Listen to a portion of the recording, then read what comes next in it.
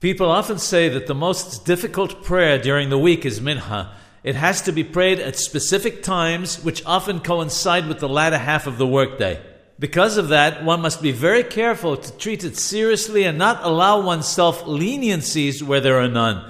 It says in the Gemara that a person must be very careful about praying Minha, because even Eliyahu Nabi Zechur Latov, Elijah the prophet, was only answered during the Minha prayer. The Pele Yoes Alav Shalom states that many of those who do not understand its importance pray by themselves and not in a congregation, much later than they should, and often skip it altogether, saying to themselves that they'll pray Arbith twice to make up for the Minha prayer that they missed.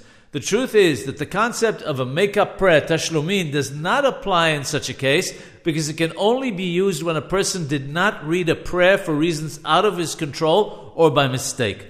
The fact that one wakes up early to pray in the minyan is not an excuse to miss minha or not pray it correctly. It's easier to pray shahrit because businesses are closed at that time. Missing minha makes a statement that making money is more important in one's eyes. Therefore, a person must make every effort to pray minha correctly at whatever time it falls throughout the year, and may God answer all our prayers for the good.